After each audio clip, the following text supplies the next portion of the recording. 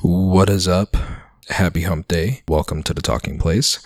And this is episode 11. I know that because I'm on top of it this week. I'm finally caught up. I don't have a backlog of episodes to edit, and I'm about a week behind. So it's all catching up to me. It's scary because now I'm going to be, recording and then editing right away. I had a good week or two where I was like, I had a nice little cushion, and now I messed myself up. I took a week and a half off, and now I'm gonna be, recording, editing, posting, all that stuff. So it's all good though. It's something that's gonna keep me busy, keep me doing stuff. And, I know what episode this is that I'm, when I record the intro. So that's always a plus. It's a good show this week. It's an awesome show. I was really looking forward to recording this one, and it did not disappoint. If you are not familiar with Elaine, she does co-host the Xbox Empire over at PSVG, Play Some Video Games Network, and it is an awesome Xbox centric show. So if you're looking for a podcast where they focus mainly on the Xbox side of things, then that's your go-to right there, I think. And just like always, I'm going to try and have everything linked in the show notes. So if you're interested to know where to find her on Twitter, where to find her podcast and all that stuff, it's all going to be there, along with whatever things we discussed that need linking. So go ahead and check it out if you're interested. And once again, I hope you appreciate this show the way that I did. Like I said, it was a great time talking with Elaine. It's been a few years in the making. We went over that in the show, and it's been something that, I've always wanted to do. I've always wanted to sit down and chat with her and get more into who she was and the type of person she is. And I hope you guys enjoy the show. So I'm hoping that it's enjoyed, and I hope that it's appreciated. I think the topics that we were talking about were really personal, and at the same time, they were really important. And it's something that a lot of people should be listening to and understanding that it's not always sunshine and rainbows like we always like to show on social media and all that stuff and talk about on our shows. And I'm just really glad that I didn't want to focus on gaming or anything like that. I wanted to try and steer clear of all the normal, regular stuff that we're both known for talking about. And it was just a really good, deep conversation, and I really, really dug it. And I hope to have her on again. And yeah, she will be on again. She'll be on next week. But as far as these 2 weeks back to back, I hope to have her on again, in the future. One thing I will say though, that I wanted to mention about this show, just to correct myself, I kept on mentioning the today's positive hashtag that Elaine does on Twitter. It's not a hashtag, as I figured out. It's a thread. It's more of a thread. But I don't know why my mind thought it was a hashtag. I don't know, whatever. But I feel like I've been, it's like one of those things like your neighbor calling you a different name that's not your name, but he's been doing it so long that you don't want to correct him, because it'll be weird. I've been calling it a hashtag for a while. I think I tweeted at it before and everything, saying that, hey, I like your hashtag, and it's like obviously not a hashtag, but whatever. Who cares? All right. I'm not always there. It's okay. I have my moments, and I guess that was one of them. So whatever. Anyway, I hope you enjoy. Hope you dig it, and I hope you stay safe. Peace out.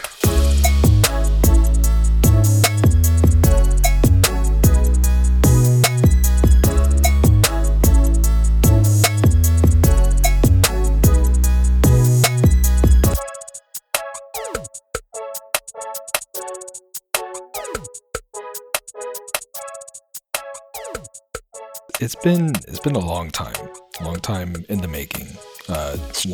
Wanting to do this, you know, not only just like, you know, sitting down talking with you and everything, you know, because this is like, you know, I'm gonna hype you up a little bit right now. This is like going back to, you know, some other castle and all that stuff, you know. So oh man, this is the warm fuzzies. This is I forget that people have been listening to my bullshit on the internet for a really long time. Yeah, you know, and it's been a while. It's been a minute. While. And you cannot just like, you know, sweep it under the rug. It's true. You gotta live with it. You know, I mean, you went, how long did you go? Like, you know, just like talking bullshit about snacks and all this other stuff. It's so long. Yeah. It's my favorite topic. You can still get me to do that at a moment's notice effortlessly. Well, so. maybe that's what we'll do. I don't know. Look, I'm just here to hang out and answer questions. Yeah. That's what I want to try and do. You know, I mean, it's you know, I don't know how long you got. Typically I want to try and mute everything that's going on. Hold on. Yeah, I was about to say, was that your Discord or my Discord? I don't know. I'm not sure. All right, so let's see. Get it started. Would you care to introduce yourself? I can. Sure. Now. Yes. Perfect. I love it. Wait.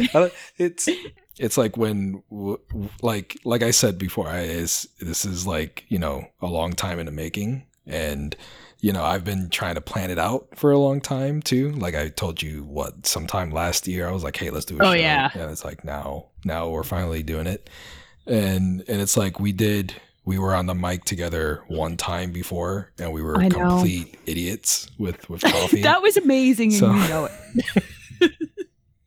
So that was my greatest podcasting achievement. I'm going into acting next week.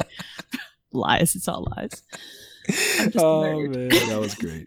And for everybody who doesn't know about that I'll put the link to Delvin's show in the show notes here, because it was magical. It was so stupid. I love it so much. So how do you want to roll? Do you have like an intro that you usually do? How would you like to play this game? No, we just go with the flow. I'll intro, post, and you know, do whatever like that. You know, just carry on with whatever. So if it'll make you feel better, welcome to the Talking Place, Elaine. Oh hey. Oh hi. I'm Elaine. And it's very, very nice to have you. I hope you enjoy your stay. I guess it's. I'll try to make it not be like the person who comes in after me be like, who closed last night? Why is it such a nightmare in here? Why are all of the stools upside down and raccoons are taking over? Oh, it sounds like it's happened before. I guess that's a story we could get into if you want. Yeah. So Elaine, I'm sure there's a lot of people that know you. And I'm sure there's quite a few that don't. If you are unaware, you have been in podcasting for a while. So if you want to go ahead and you know, give a brief little thing about you, a little blurb, sure. I guess. Would you like my professional, semi-professional, completely unprofessional resume on the internet? I'm Elaine, and I started a podcast back with a good friend of mine, Leah, back in 2008-09 called Some Other Castle. And before that, I was on a podcast called 360 Arcadians, and I want to say that was around 2006. So I've been doing this for a minute. I am incredibly geriatric at this point and carry a cane, and it just says, yo, have you heard me on the internet on the side? From Some Other Castle, I kind of did the traveling guest host gig. I was on the Mommy Gamers and the Married Gamers and all these other shows. Gamer Andy, when it was still a thing, was mixed in there. And then I landed myself by some weird fortuitous luck at the Play Some Video Games network of podcasts, where I now co-host the Xbox Empire show with my good friend Donnie weekly. But it's been a very weird roller coaster ride of internet time. Like, podcasting now is so easy. Like any of us idiots can just put a microphone in front of our face, right? Like, yep. But in '06, it was a nightmare. Like putting a podcast out on the internet was so hard, and it was really still difficult in '08, '09 and beyond that too. And so now I'm just like, wow, these kids and their internet technology, so good now. Right? So tell me about that, because I know back then, I want to say I was listening to podcasts back then. It was very, very few compared to now. Nowadays everybody and their grandmother has something going on, and it's like back then it was just starting up, and everything was fresh and new, like the Wild West. So how was it, like, putting something out, like what was the process from getting on the mic, recording, all the way up until like publishing? Like, what was it? Boy, I'll use some other castle because I did that process kind of directly. With 360 Arcadian, someone else often edited and figured out. I don't even know how we put that out on the internet. I'm not even sure how people found that podcast, but a lot of people did. It was weird. That was Some Other Castle was a show I bought a mixer for, like a physical XLR microphone piece of technology, because Leah and I were doing that show in person, and we would sit on the floor with these mics, and I would have my Mac and the audio would feed in, and I would sit there and edit the audio like right after we recorded the show, and then send it to a WordPress site, I want to say. It was WordPress. Everybody uses WordPress. And we would sit there and like bounce episode titles off of each other for like 20 minutes until we found one that made us both laugh really hard. That was literally how we came up with episode titles. I have notebooks filled with like options, and we would just run down them out loud until we hit one that was like, no, that's the right one. That's the one. And then she would write show notes while I would edit the show, sitting on the floor, wrapped in blankets, usually like an old grandma. And then I would upload the audio. We would set up the WordPress thing and it would go. And we would just be like, I hope someone hears this because it's real stupid. And we drank that Shack Arizona drink. I have a lot of really... Do you watch The Simpsons? Yeah. You know the episode where Homer drinks a candle so he can eat the really hot pepper? And then he hallucinates a fox and a pyramid? That's the kind of feeling that I have looking back at that time. Like, I know that it happened, but I'm not sure it was completely real. Do you know what I mean? Yeah. Like, that episode sticks in my head often, and it's about stuff like this, where I'm just like, I know I did that. I'm not quite sure I wasn't in a altered state through most of it. Well, Who listened to this? It sounds like the way you would hang out with somebody in high school. We have a 3-day weekend. You want to come over and sleep over and stuff. The kind of stuff that you would do just like hanging out with your friends, Yes. sleeping over at night. This is the kind of bad ideas you have when like you snuck into your parents' liquor cabinet and tried to get some of the vodka out of the bottle and then filled it back up with water. This is not a thing that I did. Okay. I played by the rules. I'm being honest. I never did that. But this is the kind of stuff that the kids that I knew in high school would have totally done. Like, I don't know, we got these microphones. Let's just talk about snacks, bro. And then you put it up. But the difference is then I put it on the internet because I made terrible life choices. And a lot more people than I often forget how many people who I still interact with on like Twitter and Discord and stuff who listen to those shows and will like make throwback jokes. I'm like, oh no. Oh, sweet summer child. There is one guy, and he'll probably listen to this, Marcus, who I love to death. And every once in a while, he'll just like send me a message and it just transports me back in time. And I'm like, oh, stop. It's those. And it's great, but it's wild because that was 12 years ago, 13 years ago now. Yeah, it's crazy. That was before kids, was it? Yes. I was pregnant with my first during that when we had the podcast, and I distinctly remember tweeting "Stop baby time" when I went to the hospital. I'm a grown up. I've since told him that story, and he like doesn't have the musical reference, so he just rolls his eyes and walks away from me now. Cool, great, well, excellent. I'm glad, like, it's still something for you, and I know that there's like other podcasters out there that are still going after after so many years. Like I just heard Paris. Yeah. He's over there doing Kind of Funny now. Marsha she's still doing Mommy Gamers and everything. Yep. She's been around forever too. It's like it's still a thing that's still hanging around and still worth doing. Still like, it's one of those things that you just, enjoy doing, and you're good at it. You're good at talking, socializing, and everything. So just keep at it, keep going. Who cares? I can't stop now. I mean, I've been doing this as long as teenagers have been alive. Like, Yeah. wow, well, there's no stopping now. Like, I think there's something to be said for doing the thing that you love, even if no one else is going to care. Mhm. You know what I mean? Like, I had a quote that I put in my Instagram stories, and it was just one of those ones that stuck out. And it said, if you enjoy it, it doesn't matter what other people think of it. Yeah, there you go. And that's kind of how I approach this. It's like, well, you don't have to like me. You know what I mean? I finally gotten to the point, it took me until my late 30s to be like, that's okay that I'm not for everyone. And this hobby isn't for everyone. I don't need to make it big to be in love with this. I just like doing it. It's fun.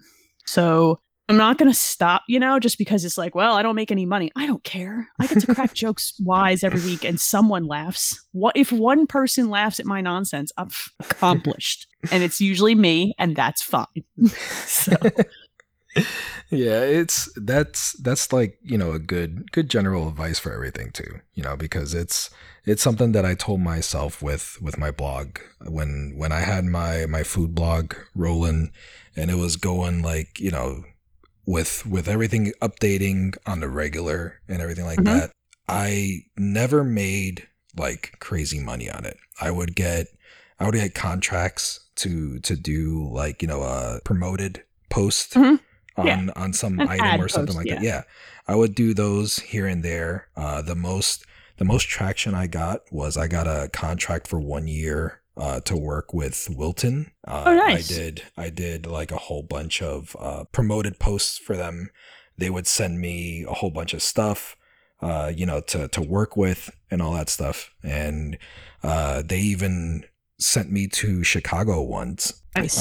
It was like this whole paid trip. Like they were offering to pay for the plane and the hotel and all that stuff. And it was to do some big social event that they do all the time, every year or whatever.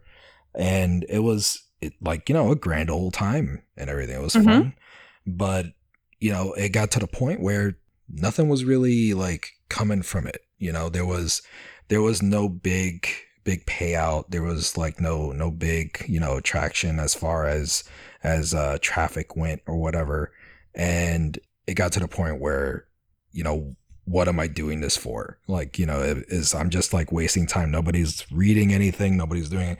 But then I realized all this time that I've been doing it, it's like basically a journal of mine that I've been keeping for myself, like, over the years.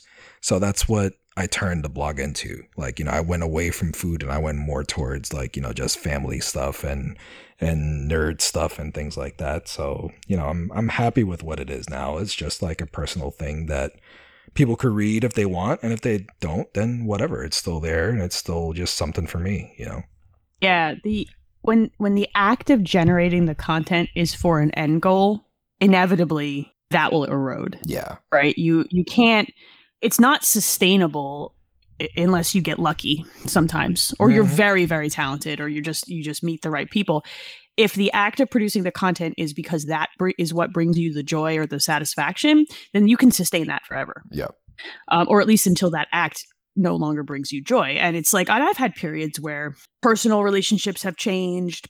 I've fallen out of love with generating content, or I wasn't generating the kind of content. Like I was trying to do it for an end point. Yep. And the reality is, like, I just want to get on a mic every week and have fun and show and feel my own joy. And if I'm doing that, I could do it forever. Yep. It could be about nonsense. I said this week on Empire, I didn't play any video games this week, but we're going to talk about it anyway because I was tired and it happens. You're human, but like it's not. I'm not there for just like the numbers. I'm there largely And the reason I love doing this so much is because I want the human connection from it. Yeah. I've met so many people from all over the world through doing this, and that's why I'm here. Like, that's the best stuff. That's the way you got to look at it. You know, it's always the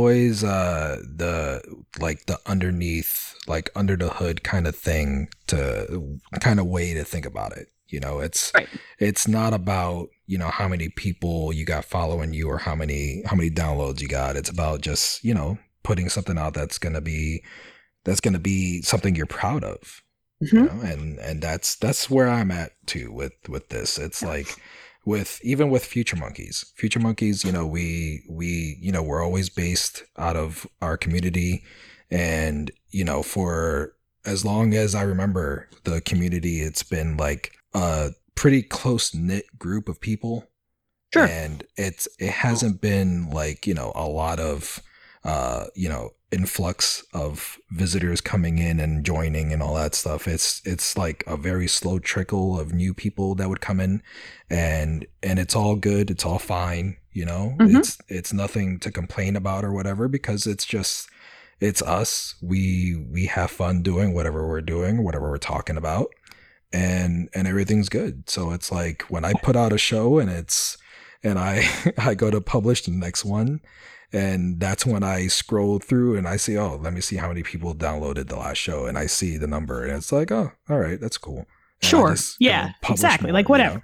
You know? So, I should note, if you want something out of, like, if making content is something you want an end goal from to have as a job, I have no like disparaging comments against that. Like, I think that's rad. I just think it's not, I have another career and one that I love. Like, I'm not looking for an out from that, you know? Yeah. So for me, this is an extra, not an end goal. But I'm not like looking down my nose at anybody who treats it that way. If you put in that hard work, like, more power to you and much respect. Yeah. I don't find joy in doing that personally. I think that those people that do that with that end goal are the ones that wind up pushing themselves, and they're the ones that you know, get to that point where they're more successful with it. You know, absolutely. It's all what you put in, and if you really want it, you know, bad enough, it's not universally true that you will get it if you just work very hard. Like I said before, in a lot of ways, you do need to get lucky and you do need to have some sort of natural talent on a microphone. Like, this isn't one of those things that everybody cannot be a streamer. Yeah. Everybody cannot be a podcaster. You need to either have or develop a certain talent for it. But if you put in the grind, like, you'll get something back from it that you might want. I just can't, you know, it stretches me so thin, and it takes, for me, when I convert it into the thing I'm relying on for income, that's when it becomes a bummer. Yeah. Because then it's like, I have to do this instead of I want to do this. Yeah. And it turns into a job, and you don't want to. I don't need more of those. I have so many. I'm so tired. I've got these kids. Very tired. Yep. You gotta put them to bed early because you gotta record and pay the bills. Yo, yeah, no, these kids would know though. Like, mom's little sign is up. We gotta go to bed. Like, my kids are a little older, and also they have the fear. So, they just go, like, they're reading right now. They will totally be lights out by 10 because they know if I find out they don't, they're in trouble. Mom's gonna be mad. Yep, I gotta figure out that secret because mine they don't care. They're feral. Well, I mean, mine are feral during the day, but once night hours come, the rules. I make few rules, hard and fast rules with my children. Don't be a jerk. It's definitely a rule. But bedtime is one thing I'm willing to fight over. You will sleep. Yeah. I won't fight over food, but I will fight over bedtime, y'all. That is always a constant fight here, because it's one of those things where all day, it's pretty much completely devoted to everything about them, you know. And taking care of them and making sure that they're doing their school, they're getting fed, they're, you know, taken care of and not killing each other and all that stuff. And it's like nighttime comes and it's bedtime, and it's like, okay, it's time for bed because, you know, mommy and daddy need to relax, and they need to, you know, meditate and try and be one with the earth again and be adults. Yep. And it's like, they could spend the entire day. The kids could spend the entire day off doing whatever they're doing in their rooms, playing games, talking to each other, like totally ignoring us, but come nighttime they want to be family focused. Yeah, they want to watch movies and cuddle, and it's like, no, go to bed. This is too real. Yeah. Mine don't try it at bedtime because they know I will stay. There is no negotiation past 10 p.m. I become the bedtime dictator. I don't even care. Fight me. I pay for this house. But it's when I sit down on the weekends, like they're doing their own thing. It's like 2:00 in the afternoon. Like, cool, kids are doing their thing. I go to like pick up a video game controller. Suddenly everybody's downstairs in the basement wanting to know what I'm doing. I'm like, you didn't give a crap what I was doing 10 minutes ago. Children are fun and everyone should have them. That's a lie. It can be joyous and fun, but just they're very tiring. Oh man. There's not a lot of alone time in my house, I'm gonna tell you. So. Yep. Well, I don't know. The pandemic is not making anything easier. It's like we had the good 6-7 hours a day to clean up and to calm down and all that, and now that's all gone, and it's been gone. My house has not been cleaned since March of last year, and it's just been absolutely ridiculous. It's just like every day is carnage and chaos, and it's horrible. But we love our children so much. Yes, we do. We do. It's true. Even though they make us, I'm going gray. Like my gray hair is like really starting to come in. Oh, buddy. Dear second child, I love you. Please stop. Love, Mom. So. Yeah, it's just craziness everywhere. But let me see. You mentioned you were talking about Empire and how you you haven't played any games this week. I think I saw a tweet of yours or something that you mentioned like you're just not into games right now. Like there was nothing like really tickling your fancy. So the decision fatigue tweet. Yeah. I stand by that tweet. I tweeted something to the effect, and I'm not going to pull up my own Twitter because I'm not that person. I tweeted something to the effect that like the pandemic has like exacerbated this problem. I have too many choices in front of me and I don't want to make any more decisions. Like I spend every day making decisions. What everybody's going to eat, what I'm going to work on at work, like chasing down work for work, cleaning the house or not cleaning the house. How am I going to exercise today? What am I going to eat? And I get to the end of the day and I'm like, I don't want to play a video game because there's too many choices. Literal, real first world ass problem, right? And my brain is exhausted. I was telling my husband this and my kids, and I was like, even booting up the video game, now there's too many choices of what to do in the video game. I just want someone to tell me what to do, right? So I actually have done this thing where I'm just like, I'm going to put on an audiobook, which is not something I used to enjoy, turn out all my lights and lay in bed and listen to someone tell me a story. There you go. Like I've taken the agency out of my evenings, and I'm looping back around to playing games. Like I installed Hitman 3 and I'm going to play the video games. Okay. 100% going to throw bananas at unsuspecting NPCs' heads. Don't worry. But the last couple of months, the last year has created this vortex of like exhaustion and mental overload. Right. But when I get that way, I just want someone else to tell me what we're eating for dinner and someone to read me a story in the dark. Like I want to be a little kid again, So I've created that. Like my husband finally picked up on it because I said it over the weekend. I went on this whole diatribe, and yesterday I was like, "Oh, I don't know what we're gonna eat for dinner." He's like, "We're ordering pizza." That's it. And I just looked at him. He's like, "I heard you. I get it. I do. I understand." And I laid in bed and listened to a book after eating pizza, and it was really nice. Yeah. So Randy's so sweet. My poor husband. I told him that was his new nickname. He's like, I don't understand. I'm like, you'll never understand. His name is Don, but it's Randy now. I'm gonna get a tattoo of the name Randy on my back shoulder. Just like, I mean, no one will know the inside joke except like me and 4 people. Yeah. Oh man. Yeah. So I asked that. I asked it because, it's something that a lot of people go through. And I'm no stranger to it too, because there's been plenty of times where it's like there is no game created would make me want to pick up a controller to touch anything, Yes. and it's happened to me more often than not. Like it's been like that actually, like towards the end of last gen.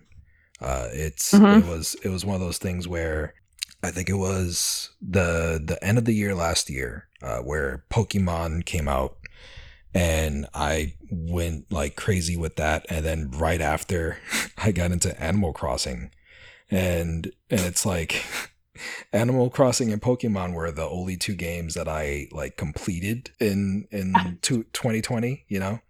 That's how bad it got. I get into this. This happens to me in cycles, right? This is not pandemic specific. Exactly. I think what you're saying is 100% the same way that I am, where I just get to a point where I'm just like, I don't wanna, and I don't have a really good reason why. I just don't wanna, and I try to go with that vibe because it's my brain telling me it needs something different right now, right? But when I get like that, I tend to go towards, if I am going to play a game, to go towards comfort food. And for me, that's stuff like Tetris. Like I will always play Tetris. My brain actually shuts off when I play Tetris 99, and I totally zone out and just play Tetris, and I'm not overthinking everything for 15 minutes. That's lovely. That's so good. The other one is like Doom. It's so silly. When the pandemic got really bad in the very beginning, and I was kind of depressed and super anxious, I started a playthrough of original ass Doom forward. And I went through every Doom right up until Eternal came out, and then I played that one, and it was very weirdly comforting to murder space demons from hell. I have no explanation for why this happens. I think because Doom has been a game for me, especially original Doom, that like has always come forward with me. I love Doom so much, unapologetically so. Doom and Tetris, that's my whole brain. Little blocks and angry hell demons. I like how one is a very, very calming puzzle game, and then the other one is fighting demons. I feel like it's really captures my personality. Like it grabs onto both. Like I can be that scary person, but normally I'm very warm and fuzzy. So it's like, oh, family friendly, Elaine. And then there's like, oh, you've done made her mad. It's like the two halves of Elaine. And it makes me happy that it like translates into video games in my comfort food. But there you are. Yep, I am here. Okay. Kid got up and was walking around. I had finished the thought, so we can just pick up right from there. All right, so Doom, Tetris. Doom, Tetris, the two parts of me. So, fatigue would be the best way to describe it, I guess.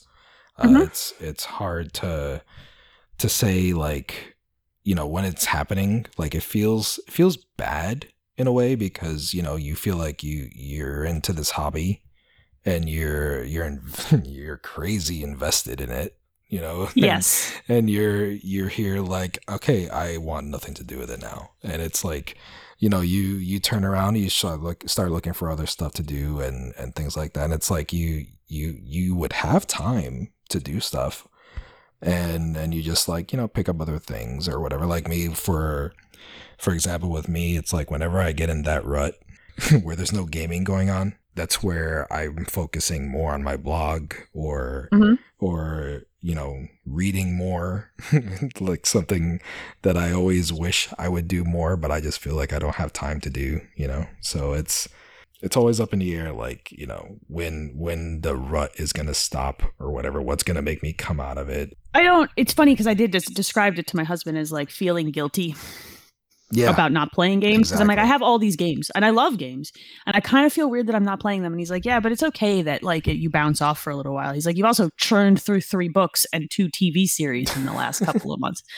And I'm like, yeah, I do that. I will read a lot of books, or I will sink into TV that I may not have given a chance, or rewatch something that has already made me cry. Like those are things I don't know why. I have no good explanation for you. Or at least I've done that at least twice in the last 6 months where I'm like, I just feel like I need to cry. So we're going to put this on. I'm going to cry today. And my husband's like, why though? And I'm like, I can't explain why I'm like this. Part of it is definitely like an anxiety, depression brain thing where sometimes that's how it manifests. And like, I don't want to do this thing. So I'm going to do this thing instead. I don't know. I couldn't tell you. I don't know how my brain works. I'm just in there with it. Like, you know? So there's been like this whole year, it's just been like really easy to fall into a lot of holes, like for a lot of people. And it's one of those things that it's tiptoed around a lot, I guess. Yeah. I know with you, in particular, like, you know, I'm back to your tweets, back to your Twitters, because that's like where I get the most interaction with you, like, you know, on Twitter. So I think that's the place that I give the most too. yeah. I'm willing to be the most me on Twitter, so it's not accidental. It's funny because I only ever know how much it impacts people when they tell me, though, because not everybody interacts with tweets the same way I do. I like tweets that I identify with, right? Not everybody does that. Some people just see it and go, and then keep scrolling. So in moments like this, I'm like, oh, I get to have the moment where I'm like, oh, some people do hear this nonsense I put on the internet. People are actually reading that? What? People are reading that? I'm not going to stop, but you folks should probably rethink your life. No, I'm just kidding. My Twitter is delightful. So for like in particular, I'm talking about today's positive. Your little hashtag you got going on. So what is it like? What started that? Like, what is it that made you wanna start keeping a tally on what's the positive for today? It's funny. I started that back. I just looked at it. It was late August, and I had started going to therapy late spring. I kind of had been seeing a therapist for a while. No shame in my game. Like, it's good. I highly recommend it for everybody who can afford it. And everybody should be able to. That's the way it should be. It is not. But she would constantly remind me that for every bad, there is probably a good that I am shrugging off. You know what I mean? And there were more eloquent words and therapist words that she used for this. But this idea that, like, even on your worst day, there's probably one thing if you lay down in bed every night that you can think of that was good, even if it's not a big thing. And I heard her when she said that, and I said, well, what if I just pinned a tweet and threaded one thing every day? And the reason I put it on Twitter is because when I would go find the tweet to thread it, I would be forced sometimes to scroll through a handful of the tweets of the moments. And I would be forced to see them. So when I had a really bad day, I would click the top of the thread and just scroll and stop wherever I stopped and read that tweet and go, oh yeah, okay. And like, it was grounding for me. It reminded me that my brain was playing tricks. My anxiety brain was playing tricks on me. Not everybody hates me. Not everything is terrible. I'm going to be okay. I am okay. And so I figured, well, if I put one nonsense thing in this tweet stream a day, one, it helps me, and maybe, just maybe, one other person will see it and go, it is really nice when it rains and I can sit and listen to it. Oh, it does feel really good to have that like cup of coffee and take that first sip, and it's so good even if everything's on fire around me, right? Yeah. And I was like, if it helps even like one person and it helps me, I consider it a win, you know? So I usually tweet those laying in bed at night at the end of the day. And some days I have to lay there for 30 minutes to find something because it's been a day. And those things are usually small, but they like ground my feet. You know what I mean? And they force me to look at my life and say, like, not everything about it is terrible. If you can find one thing a day, then that gives you a reason to keep going forward, you know? Yeah. And it was important and it was helpful, especially when things seemed very dark for months. Yes, exactly. For a wide variety of reasons in this country.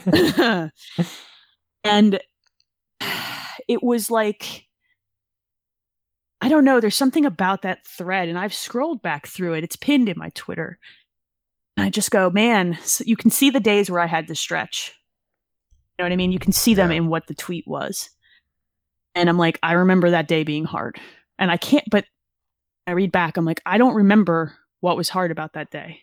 I do remember that positive. That's lovely.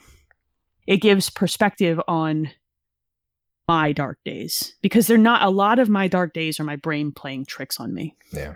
I mean, genuinely bad things have happened over the course of this pandemic to me, but the just generic depression, anxiety days, that are just dark for no real reason. It's my brain feeding me. And when I scroll back through and I look at the tweets, I'm like, I don't remember anything about why that day was hard, but I do remember that. Yeah. And that's very centering and grounding. And I just, now I can't stop. It feels good, So yeah, it's very therapeutic, and it's something that it stands out. Like you said, this past year it's been a doozy, and it's been rough on a lot of people, and for many reasons beyond what anybody could think and imagine. So being able to go through Twitter and you see all these political tweets, you see all this stuff about racism and all this stuff about everything else that's horrible going on in the world, and then you see more positive things going sprinkled and peppered throughout your timeline or whatever. And it's like, that's the stuff that stands out, because it's what you need. It's what people need. And so it's like, when you hashtag it, today's positive, that's like when I'm scrolling through Twitter and going through, trying to catch up throughout the whole day. If I see that, those are the ones that I like stop and check out, because I know that that's going to be something positive that it's needed for a lot of people, and it's a good thing. It's a good thing that a lot of people should do. A lot of people should try and focus on something more positive throughout their day, and it's one of those things that people will probably be better off. I know it's something that I probably need to be doing, because the days here, like I've said, are crazy, all from minute to waking up to going to bed. It's just off the wall all the time. So yeah, it never stops. And like that's why, generally speaking, there are a couple of exceptions. Like if something really good happens and I don't want to forget, sometimes I'll do it in the middle of the day, or if I forget the day before, I will loop back and say, oh no, yesterday was good because of this. But I often, like I said, lay in bed. And I know I've read a couple of books, and one of the books, the woman who wrote it had a journal, a paper journal. There's no reason it has to be on Twitter. I put it on Twitter because I don't know, I guess that's the place I felt like, oh, I'm in bed with my phone. Like, this is what I'll do, But she would just write she would lay in bed with her journal and write the one thing. She would date it and write the one thing. She did that for years. And she said, like, there were days where I was just like tear-soaked journal trying to think of anything to put down. And she, her story is in a lot of ways much harder than what even I've been through this year. But she's like, I always did it because those are the things I wanted to remember, not the bad stuff. Yeah. And while a lot of the negative stuff does shape who we are too, and it's not to be forgotten, sometimes wallow in the bad so far and so deep that we can't see the joy, even when it's little. So I force myself some days, and it's not always like easy. I'm not going to sit here and say that means I'm fine, but like I said, it connects me back to the things that make me happy. And I think that that's important. Yeah. And I'm glad that people see it and think, yeah, man, that's good stuff. It always feels good. And I love seeing people's responses, like when they respond to something because it resonated. Like that always makes me feel good. I'm like, oh, I found a way to connect with you. Mm-hmm. A year when so much of our connection has been sucked away. Like just because it's nice to have that little moment, like that little zing of connection with someone. It's good. It's good stuff. So yeah, that's the way it's been all year. It's like there's no there was a long time that everybody was just on their own.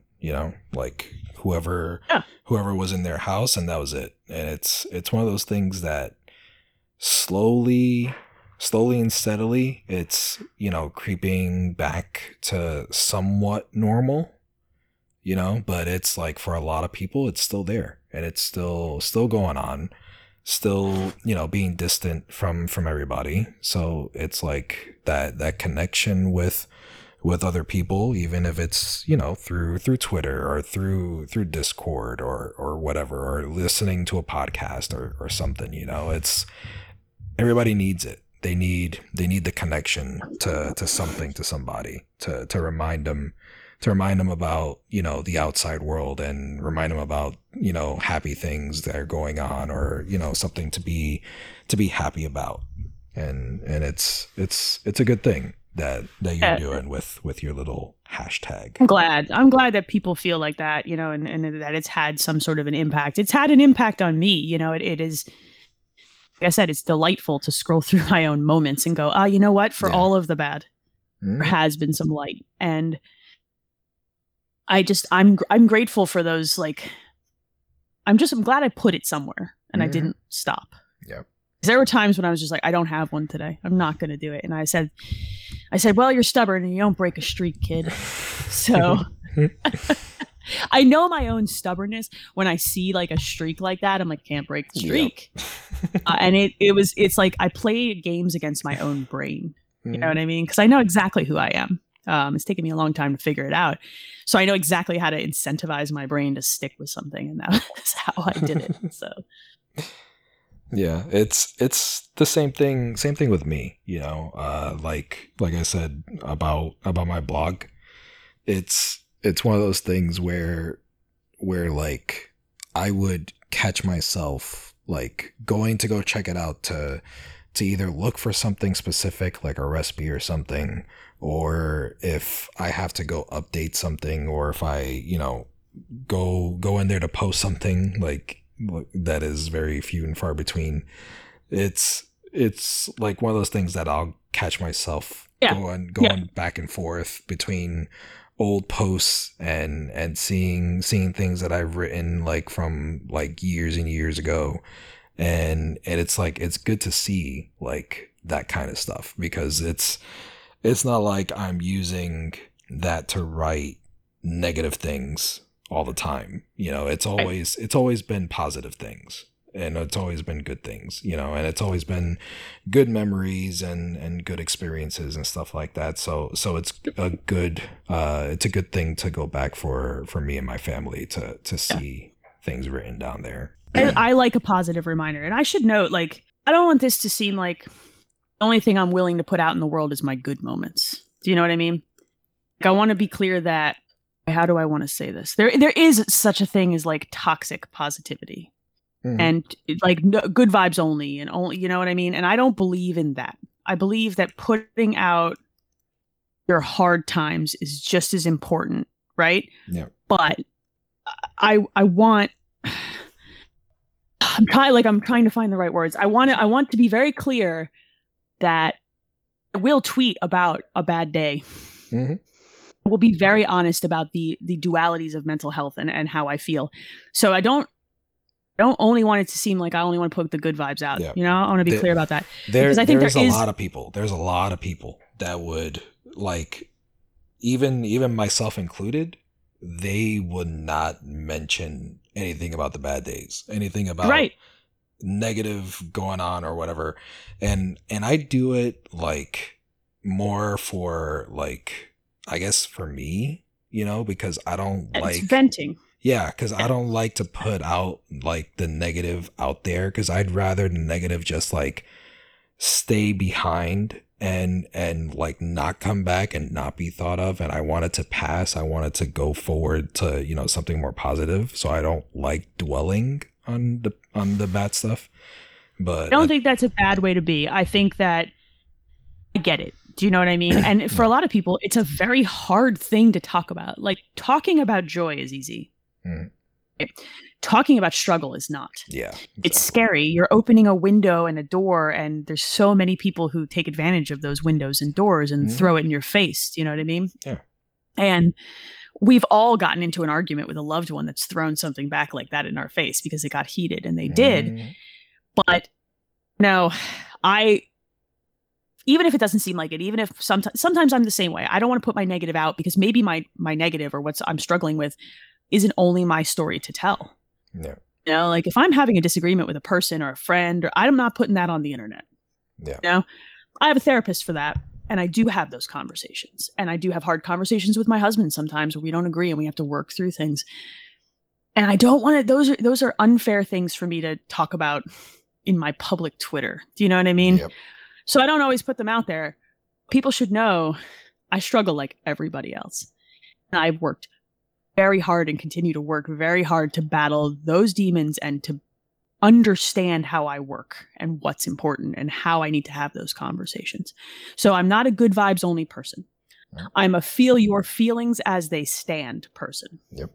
It can be good, bad, sad, joy. Feel them, because if you ignore them, nothing good comes of it. Mm-hmm. Nothing. That's where good the problems comes of come. it. That's where all the darkness feeds into the darkness, and it just gets darker and darker and deeper, and then it's a hole that you just can't climb out of.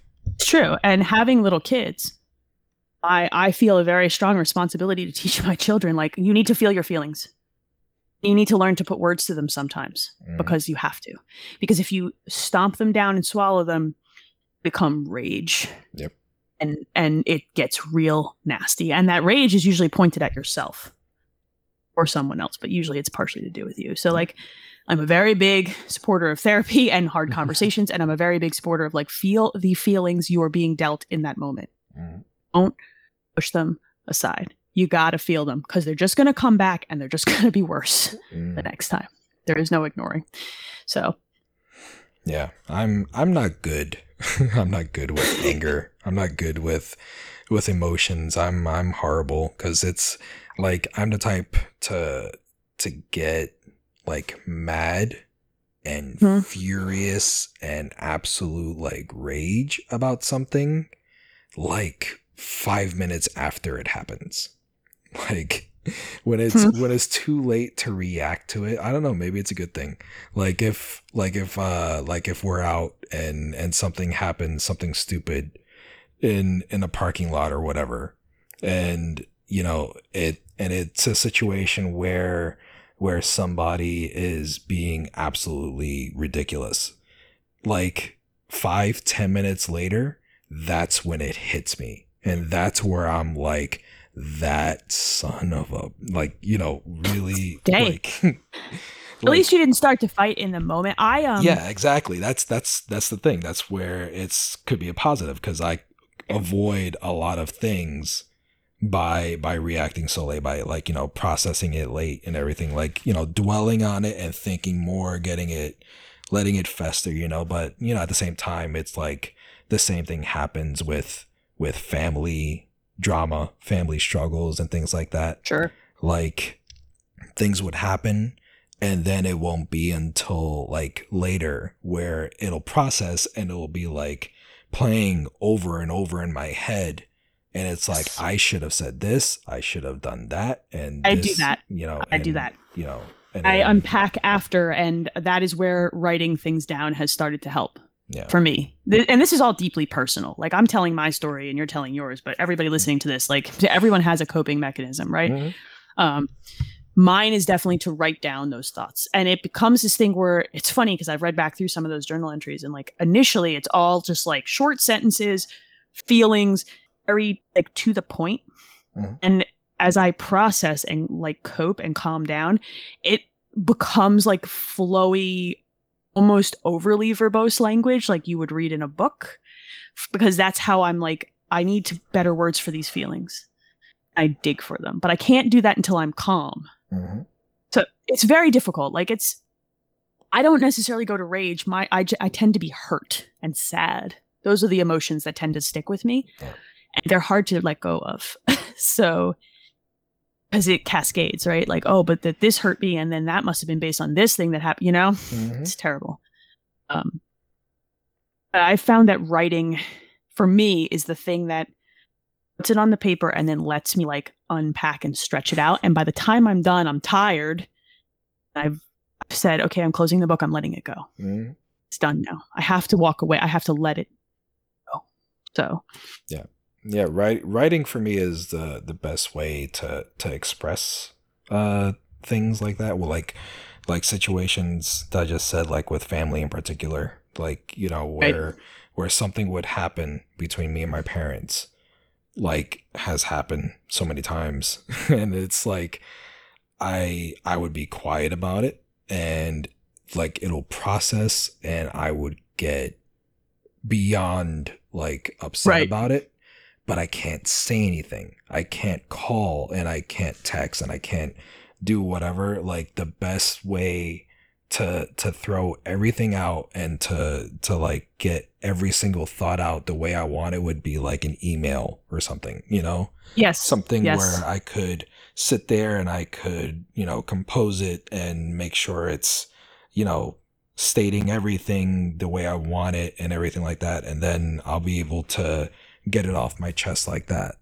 I routinely, and it's funny because my therapist was one of those people who was like, I'm going to tell you the thing that every therapist tells everyone because it's tried and true. Write the letter you're not going to send. Yeah. Put it on a piece of paper, write it down, process it, and then just burn it after. It's okay. It's not intended for sending. It's intended for you to cope. And I do that. I took that to heart. When you finally start listening to the professional who tells you how to handle your crap, it really works. Just like, because you could fight that and be like, that's not going to help me. But then you do it and you're like, well, it would be good. I mean, I pay this nice woman because she's an expert. I should probably start trusting her expertise, right? Like, it's so ridiculous. I'm an engineer. We pay people to do the things we're not good at. So like, I do that at work fine, but I can't do that with my mental health. So I totally do that. I totally write letters I don't intend to send. That's how I process. I should really listen to her like sooner. I'm so stubborn. And she's just like, ugh, we could do this for 2 weeks or you could just do what I say now. And I'm like, oh, okay, fine. She's not wrong, you know? Like, and you go tell her, you know what, you should get paid for she loves when I come back and tell her, yeah, okay, so it worked. And she just like looks at me and I'm like, I know what you're going to say. You're going to say you told me so. I understand that. I'm paying you to mock me now. This is ridiculous. A very good working relationship. Yeah, it sounds like it. You need that in your life. So with all this talk of you know, mental health and everything like that, I made the connection. I don't know when I made the connection. I forgot exactly when, but I know back then in your golden days of podcasting, you used to be very vocal about you know, the things that you would be drinking and stuff like that, like many people do. And today, these days, you are very vocal about not partaking in drinking and stuff like that. So does that go hand in hand with everything that we already talked about now? Is that something that connects with that? Yeah, it does. So I quit drinking alcohol. Right, it's 2021, so it would have been October of 2016. Right. So it's been a little over 4 years now. Boy, it's a really long time. That's good. Did that happen? The first year sucks, but after that, I did it because I'll be very frank. I've been an anxiety sufferer. I diagnosed general anxiety disorder sufferer for a very long time, and I struggled with it off and on. And I would often, as many people do, use alcohol as a way to shut off my brain or dull the loudness of it, right? And for a lot of people, everybody does this. Most people who drink. I had a bad day. I need a drink, right? I'm not passing any judgment. Believe me. It's not my place. But the problem was that I teetered at a precipice of it being a problem. It was like the way I've described it to people who I love deeply is I was standing on the edge of a cliff. It would take one strong breeze in either to push me off. And then it would ruin my life, probably. And so I stepped back aggressively and I chose. And I looked at my life and I said, I remember distinctly the moment I woke up on a Tuesday morning with a hangover so bad I had to call out of work. And I said, I have 2 kids. And it's Tuesday. What could be so wrong on a Monday that I could have put myself in this position? You know? And I said, I think it's probably time to unpack that instead of avoid it. I just said before, you need to feel your feelings and you need to address them. And you can't just pack them away and hope they go away. And it took me years to take my own advice, right? Years. And I finally took that advice. I said, I'm going to step back and I'm going to decide I'm not going to drink anymore. And I'm going to figure out gap here. The problem here. And it took me a really long time after that. I mean, it's 4 years and I'm finally comfortable in my own skin, right? But it's funny because I remember how like bummed I was about it at the time. I was like ashamed of myself. I had put myself in that position. And it took me 4 days to tell my husband. I love this man. And he and I have been together now for over 20 years. I trust him more than any other human being. And it took me 4 days. And it was Friday morning right before I went to work. And I pulled open the back door. He was out there with the dog. And I said, I quit drinking. Not ready to talk about it yet. And then I got in my truck and drove to the train station to go to work and cried the whole way there because I felt ashamed of myself. You know, I felt awful about it. But like you felt awful because it's a step that you had to take. Is that? Yeah, I felt awful that I put myself in that position. Yeah, that you were there having to yes. admit that you did that. It's the very definition of having to say you have a problem. Yeah. And it being scary and it not feeling good, even to someone you love and trust more than anyone else. Right. And it was looking back, I can 100% say that for me, it was the best decision I ever made. Yeah. I am a different person because of that step. And it didn't manifest itself until years later. But if I hadn't done that then, wouldn't have made the other choices I've made in the last 4 years. There is no way. I would never have gone to therapy. I've just said, I'm fine. That's what bourbon's for, or whatever, you know? Everybody has problems. That's why Americans drink, right? Like, or anybody, really, it's not exclusive to Americans. But I would have made an excuse to avoid confronting that stuff, and I would have just put a wet blanket over those feelings and ignored them. Yep. And oh man, it still took me years to get comfortable enough to say I need help with this stuff from a professional. Yeah. But at least I didn't have this like alcohol soaked view of the world anymore. You know? It's something that I am rarely afforded the opportunity to be very candid about, but I'm always kind of grateful when I am, because it's like, look, dude, I had a problem. Mm-hmm. I fixed it. It sucked. It wasn't easy. The first 6 months were so hard, and you start to realize how steeped in alcohol the culture of like socialization is. Yep. Oh, we're going out for a drink. Oh, what do you want to drink? Oh, what are you going to drink with dinner? Oh, there's a wedding and everybody's expecting. Why aren't you drinking? Mm-hmm. It's weird when you don't drink to people. Oh yeah. You're preaching to the choir right now with that. And people get really uncomfortable and combative about it in certain situations. So like, it's like you're mirroring your issues onto me. Like, you're mad at me for not drinking, but what does that say about what you're battling with? You know, is it about me or is it about you? You know, and you might as well be an alien, like not even human. And people get weird. I stopped getting invited to go out to lunch sometimes. Because people would drink at lunch sometimes. You know, it's one of those cultures. Yeah, consulting is just one of those cultures. I get invited to after work happy hours anymore. Even knowing I would say no, they used to at least invite me. They stopped inviting me. Weddings, people were weird. People got real weird about it. And it took me a full calendar year to honestly answer the question when someone would offer me a drink, instead of saying, no, thanks, I'm fine, to just say, no, thanks, I don't drink. Yeah. Then another 6 months to find when people said, oh, but why? For me to say, 'cause I don't, instead of trying to make up an excuse like, oh, I don't feel good, or 18 months to get my swagger. Mm-hmm. And boy, man, it was a hell of a ride. And my husband, to his credit, quit drinking for the full first year to me. And I said to him, when I realized it 4 months in, you don't have to do that. This is my hill to climb. Like, I need to. And he's like, no. He's like, I know that. I'm doing it because I want to. And then I cried, because that's usually how I respond to people being kind to me. I cry a lot. He now drinks. He'll have a glass of wine with dinner occasionally, or a bourbon every once in a while. But like, it's so funny. Like, he felt like obligated to me. And I'm like, you don't have to. And he's like, I know. You know? Will you let me help you? God.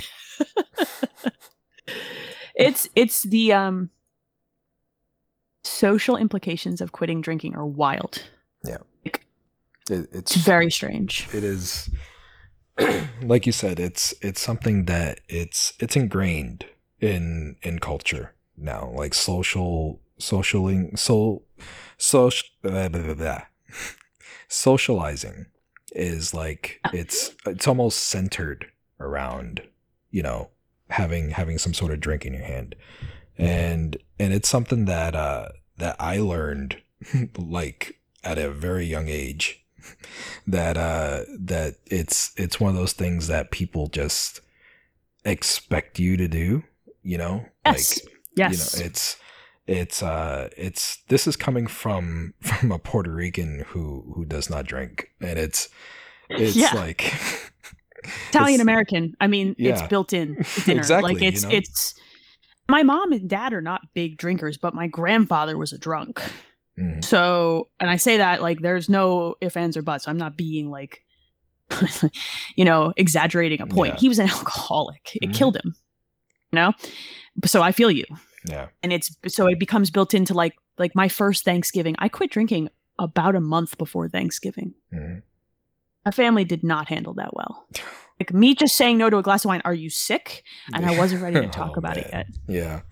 That was Yeah. that's like real fresh, like fresh wound trying to take care of it, and they're trying to douse it with alcohol.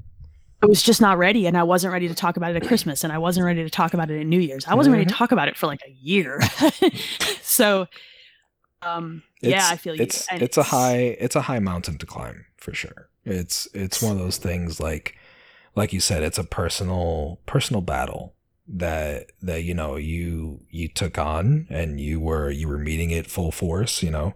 And you know, pretty much if somebody's trying to, like, you know, steer you off the course or whatever, you know, it's one of those things that it's hard to focus on, because the thing that helped you focus is what you're trying to stop. it's true. It's Yeah. like the go-to of I bet you at least half of the people listening to this have had a day where they're like, I just want a glass of wine. Yeah. It's just built in. And I'm not saying that there's anything necessarily wrong with that. There isn't. There's nothing wrong with it. It's just that I can't moderate. Yeah. I couldn't just have a glass of wine. And I know figuring that out about myself is what enabled me to be like, okay, I figured out what I need to do now. And it still sucked. Mhm. But so socially like wound into the fabric of just like I remember people being like, oh, you want to go grab a beer and talk about it? I'm like, I'll grab a cup of coffee. You know, like, or I'll order a club soda at a bar. Yeah. I do it all the time. I'll go out with people now because I'm comfortable with it. Only time I won't go out with people is if I know that they'll get hammered and expect me to pick them up like that. Yeah. I don't need that, you know. Yes. Yeah. But I'll go out and tip a bartender $5 on a club soda. I don't care. I know who I am now, you know. But Mhm. it's so difficult to unwind. Like I didn't necessarily lose friends, but I had to relearn how to have them. Yeah. And how to interact with them. And I don't think I needed to have that struggle to figure it out, but whoo boy, was it a rough, like first year, maybe year and a half was really very challenging. Yeah. Yeah. It's one of those things for me that I came up with it. You know, it's because I've never been drunk before. Like I've never, like the most I've had is probably like 2 drinks, you know, in one night maybe. And King of moderation. See, you know how to moderate. but it's like, it's one of those things where I don't like it. Like I don't like the idea of not having control of myself, you know?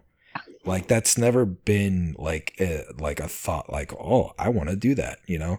And I think it came from growing up with the friends that I had, like in high school, junior high school and high school, actually from grade school. From grade school, I had the same friends all the way through high school. And, you know, we grew up all liking the same stuff and doing all the same things, hanging out, playing sports, you know, doing things that, you know, we used to do back in the 80s and 90s that, you know, you wouldn't let your kids do now, like go out to the park on their own and Yeah, in the dark. Yeah. Who does that now? There are murderers out there, children. Ride your bike to where? That's a dangerous road. Yeah, I know. Exactly. It was so different for us. It was so different for us. But it's like back then, all my friends, like, we went from hanging out and playing sports and watching cartoons and things like that to them getting into drugs and getting into drinking, and it's like it got to the point where the only fun that they had was if they were either high or drunk. And for me, it's like I was never about that. Like, I was never the type to think like that. Like, for me, the fun came from having fun, like from doing whatever it is that we were doing, so it's like I was always the one that was having to watch out for them, or the one that had to make sure that they weren't being stupid to the point where they were gonna get themselves shot or stabbed, by somebody else, or things like that. So it's like I grew up with that mentality of like, okay, I see what this does to people. I don't want anything to do with it. I think if I hadn't had the grandfather who drank himself to death, I might not have stepped back off the cliff. Yeah. Do you know what I mean? Because that was the moment when I thought, do I want to end up like that? Mm-hmm. I want to be that person. The answer is no. He was a bigot, and an asshole. There's no nice way to say that. Mm-hmm. But that was the thing in the back of my head. Like, I had friends who drank and got themselves into... Most of my friends were like pretty chill and kind of nerdy, and we got ourselves into trouble, but it wasn't bad trouble. But my grandfather was the voice in the back of my head. Yeah. I want to end up like that? You have a choice. Now is your choice. Because in a month, 2 months, a year maybe, you will have already made it, and it will be almost impossible to pull it back. Yeah. So, feel you. I do. And you made... Your personality is such, too, that I think that it won out beforehand, and that's a good thing. Believe me. For what you mean, for what it was. Desire to stay in control is what has kept you from being in the position that I found myself in. That's a good thing, because it allowed you to moderate like a grown up. You know what I mean? Like a in control adult. It's more the way to say I feel like if I didn't witness like the way things were, like for my friends, from being that point of view, if I didn't see it from there, like it probably maybe would have been different, because drinking is like it's in my blood, basically, with my father's side and everything. It's like, he drinks stuff like it's water, and, sometimes it catches up to him, and it's not good. And, he would stop for a while, but then he'd pick it back up. And, it's like, I don't think he has a problem, but, maybe he does. I don't know. Maybe it's something that I'm not seeing, or whatever. But, the point is, it's like, it's there in me to like I feel like it's something that could be woken up if I had poked it enough, Yeah, that's fair. That's fair. It lives in my genetics too in a lot of ways, like my grandfather wasn't the only one. Like, my other grandfather was definitely like in the military, and I know the way my mom tells it, he was not alive when I was born. He drank a whole lot too. Yeah. And it's funny, this kind of thing, it's a very stark reminder, because I can't tell you how many people, when I said, oh, no, I quit drinking, they said, oh, I didn't think you needed to. You seemed fine. Yeah. It's like, that is a very stark reminder that everybody is struggling with something, even when you cannot see it. Mm. The person who seems fine, there's something. Everyone has something. Because I cannot tell you how many people said to me, why? You seem to handle it fine. You never seemed out of control. You never seem, and I'm like, well... you're not rattling around inside my head. So it's easy to say that, because I presented an air of that, right? So that was the everyone struggles with something. This is my greatest example of that. I'm like, you probably wouldn't have guessed. A lot of people probably wouldn't have guessed. Some people who knew me well enough might have. But I mean, but it is the biggest thing I have heard. Like, I didn't think, everybody has struggles, and they don't always get to see them. So remember that and treat people with the kindness, you know? Yep, that is true, you know, and it's something that a lot of people they take for granted. They think you know, they think whatever's going on is it's like that's the only thing that's going on. And there's nobody else with problems or, you know, bigger problems or anything like that. And it's not a good mentality to keep, you know, for anything in general. And, you know, sometimes you're reminded of it a lot. And, you know, sometimes you need to be slapped in the face with it. And, you know, it's just something that you got to learn, you know, you got to figure out. It's one of those things in life. Like for me, it happened the other day, something that got me like really, really upset. It's, and I know I mentioned it briefly on a previous show with Beardy. It was at the dentist that I didn't get to go to, and I went to go for my appointment, and it was like this whole big hassle of getting in there because they were really really anal about the COVID protection and everything like that. Sure. So they were trying to charge me some ridiculous extra fee on top of like everything else, and it was very very shady, like the way they were doing it. And Okay. and it wasn't expected. It wasn't like, you know, warned about, like, you know, it was just out of nowhere.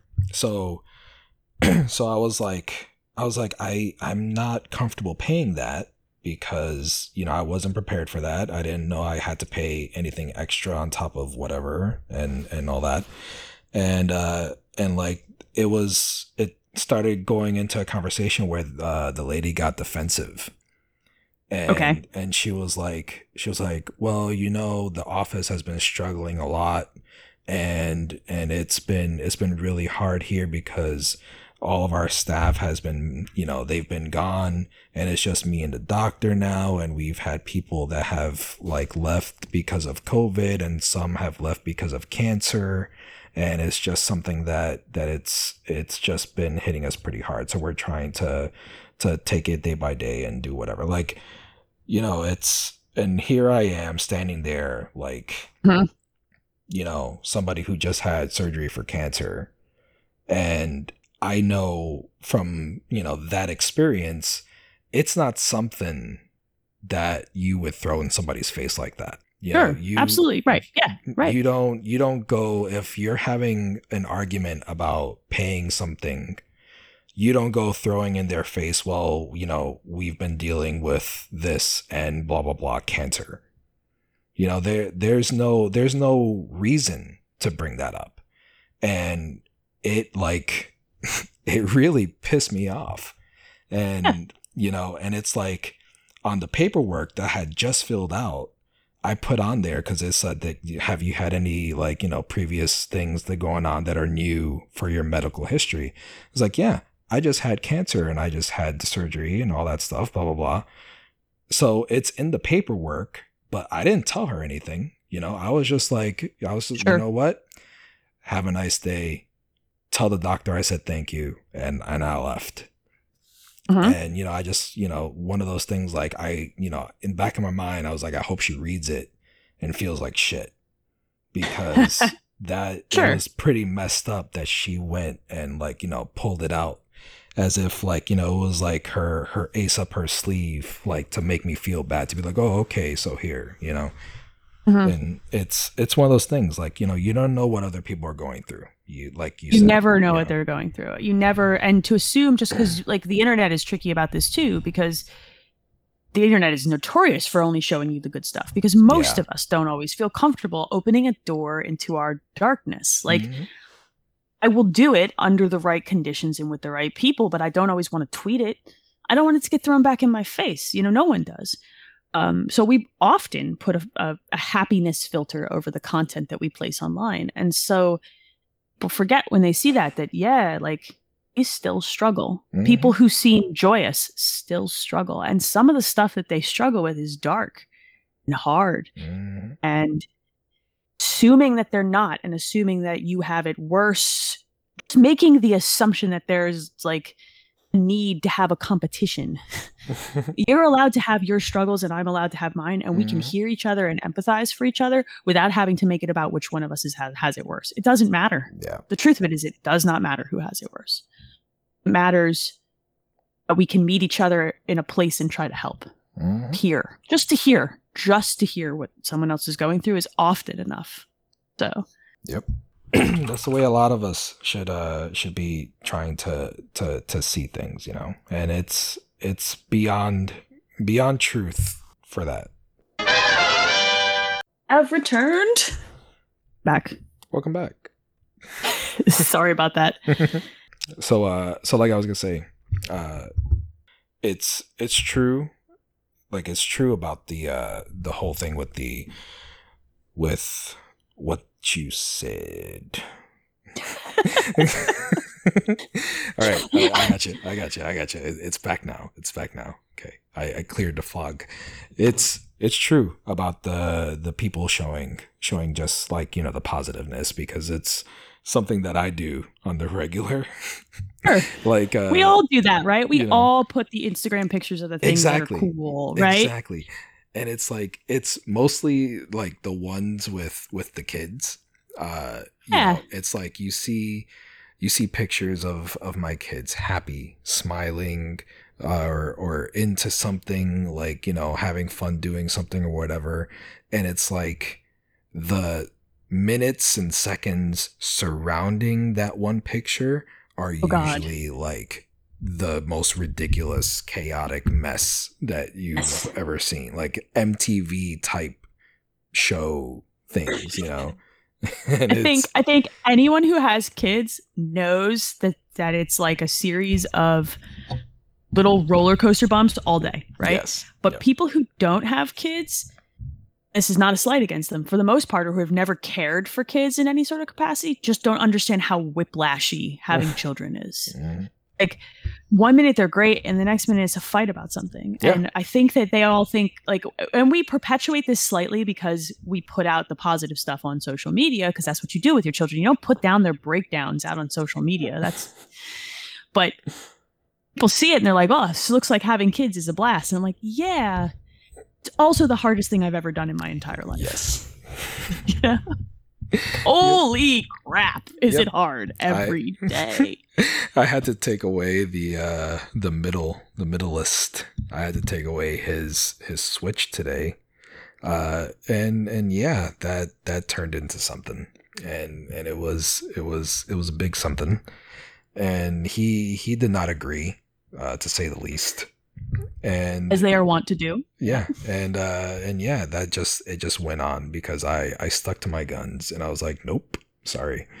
And yeah, so, and then it got, you know, it eventually quieted down, and now, you know, putting him to bed, it's like he was in bed, and then he got up, he was like, Daddy, hug goodnight, kiss me goodnight. And it's like, oh, okay. You know, and it's like he's living true to his nickname, Sour Patch. It's like, you know, the Sour Patch Kids, the commercials. It's like they'll do something to terrorize you and destroy your house, and then the next second they're like hugging you and all that. So. Dude, like I said, whiplash. My youngest, I don't know where this came from, but her nickname is Nugget. And I say to her often, you know, you're a spicy nugget. You're not like, it's not like a bland, boring nugget. You spicy. And she thinks that's hilarious, but it's true, because she has so much personality. Mm-hmm.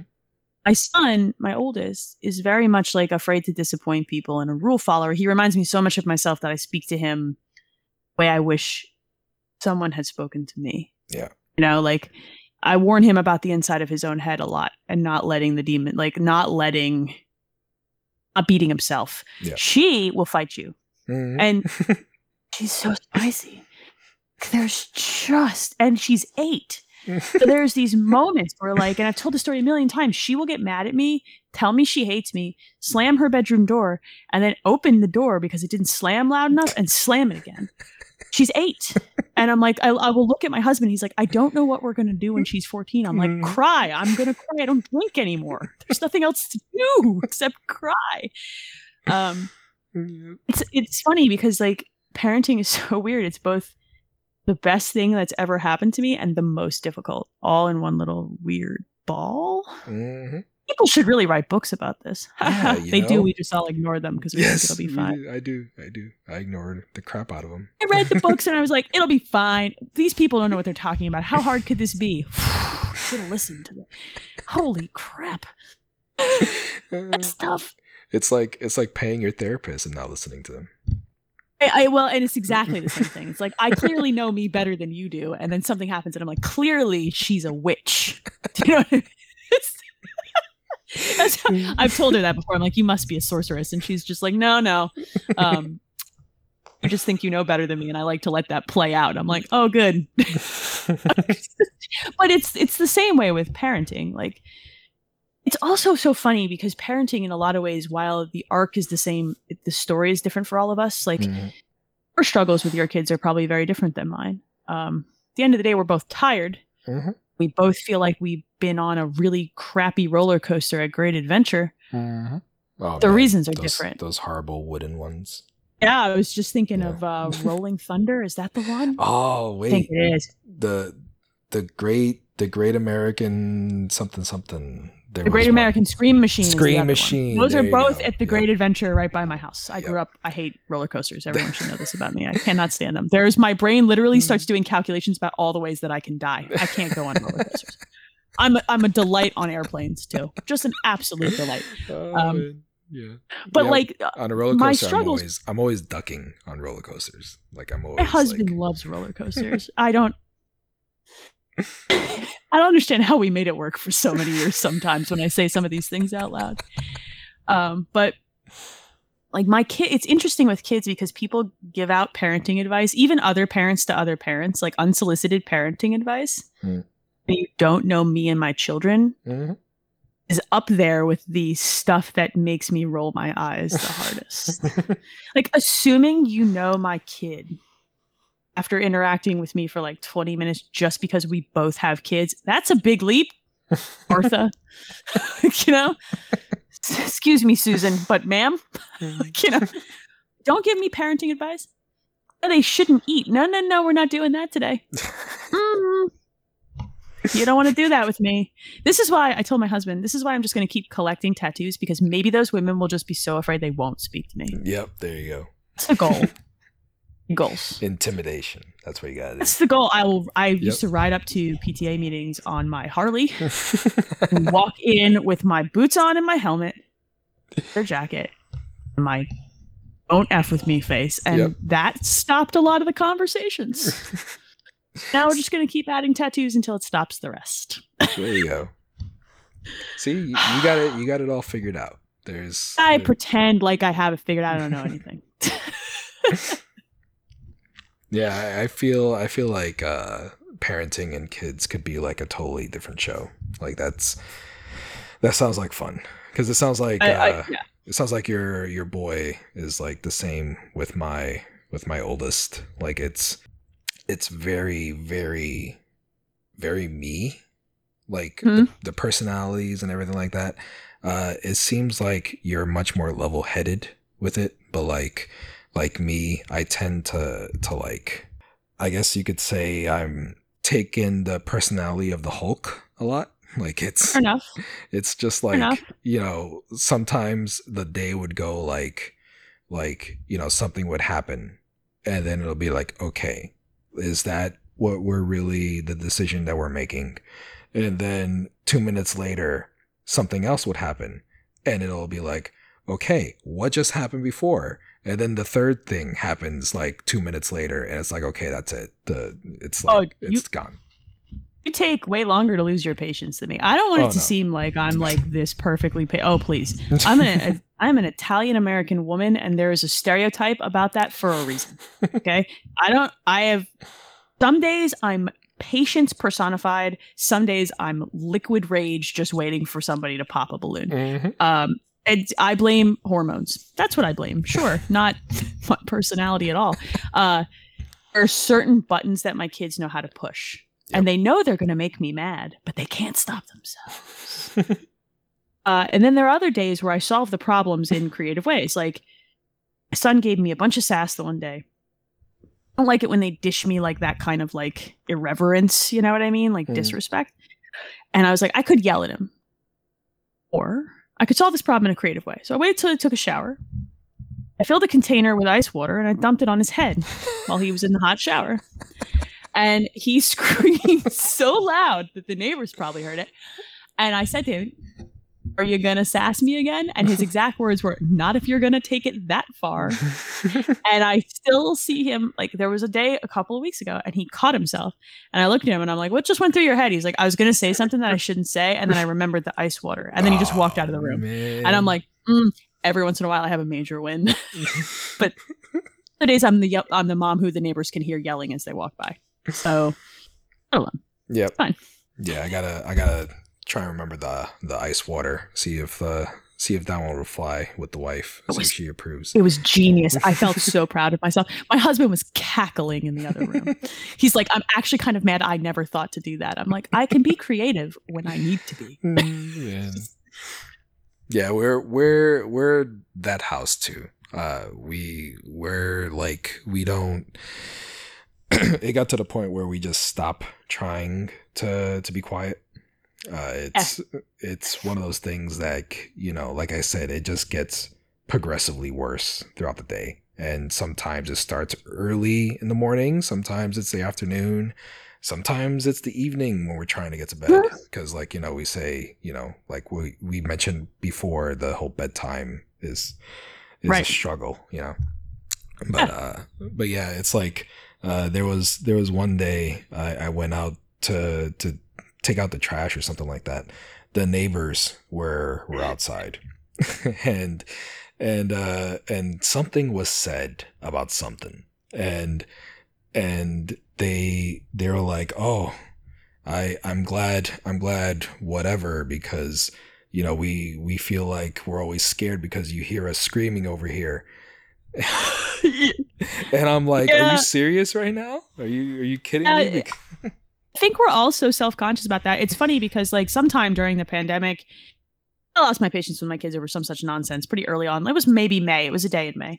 And I was like, why don't we go for a walk? Why don't we get out of this house? And as we're walking through the neighborhood, I heard like at least 2 other houses where I could hear yelling at the curb from inside. And I was like, I feel seen. It's not just me. We all lose our minds. See, this is exactly it. We're all struggling.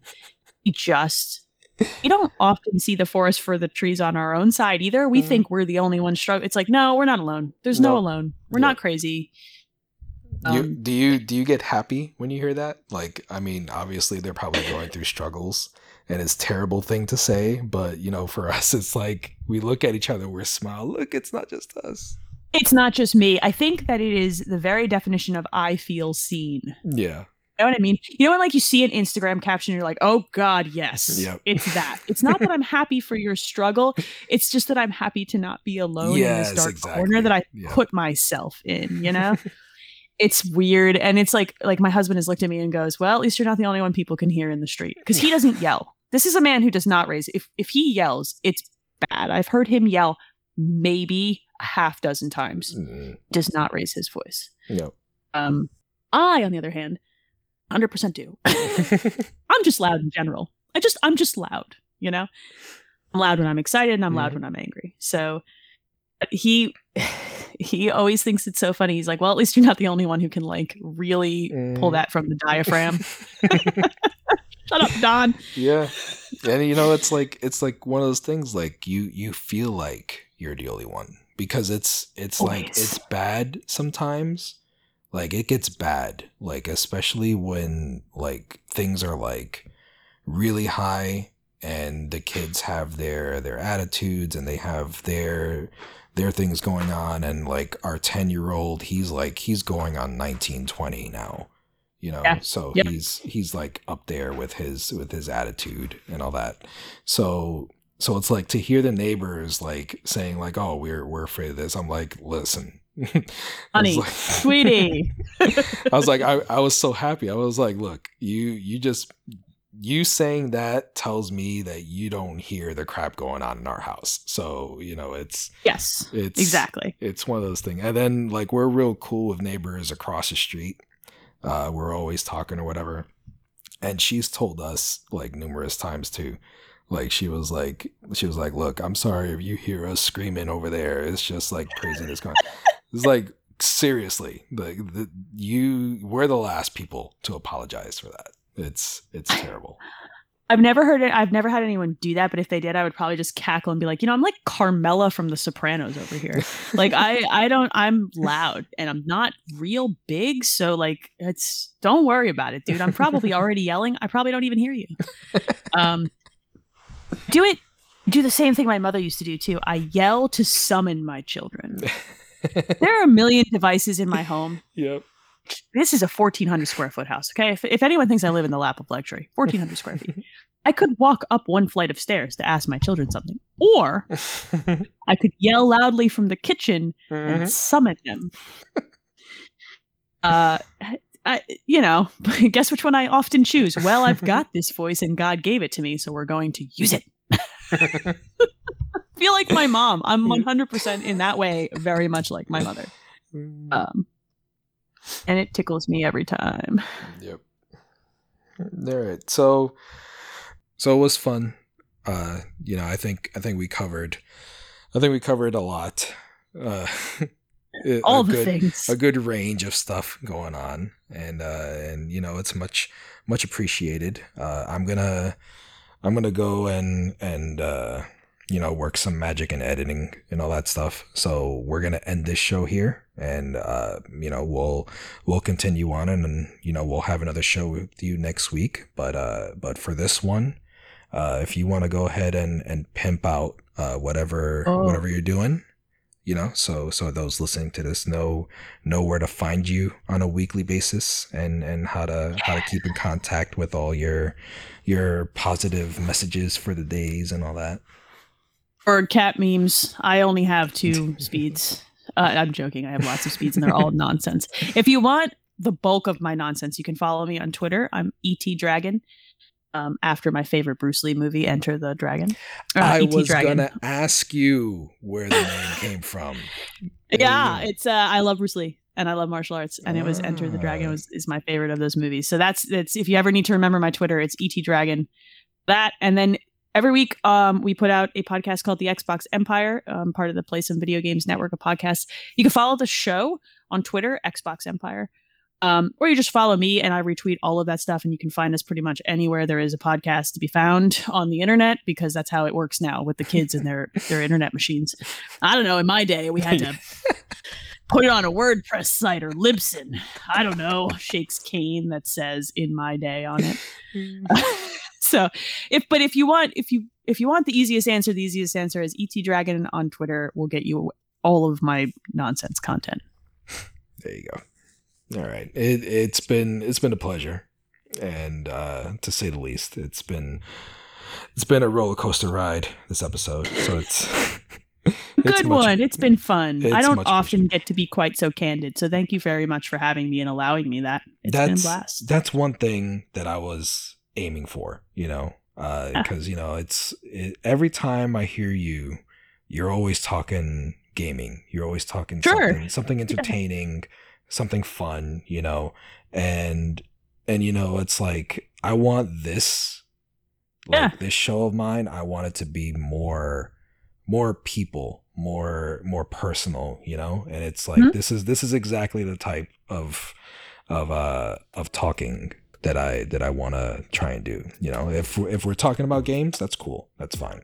Yeah, but it's more the opportunities for people that I know to talk more about other things that they don't typically talk about. So I'm glad you were able to take that opportunity and run with it. It was fantastic, and I appreciate you having me.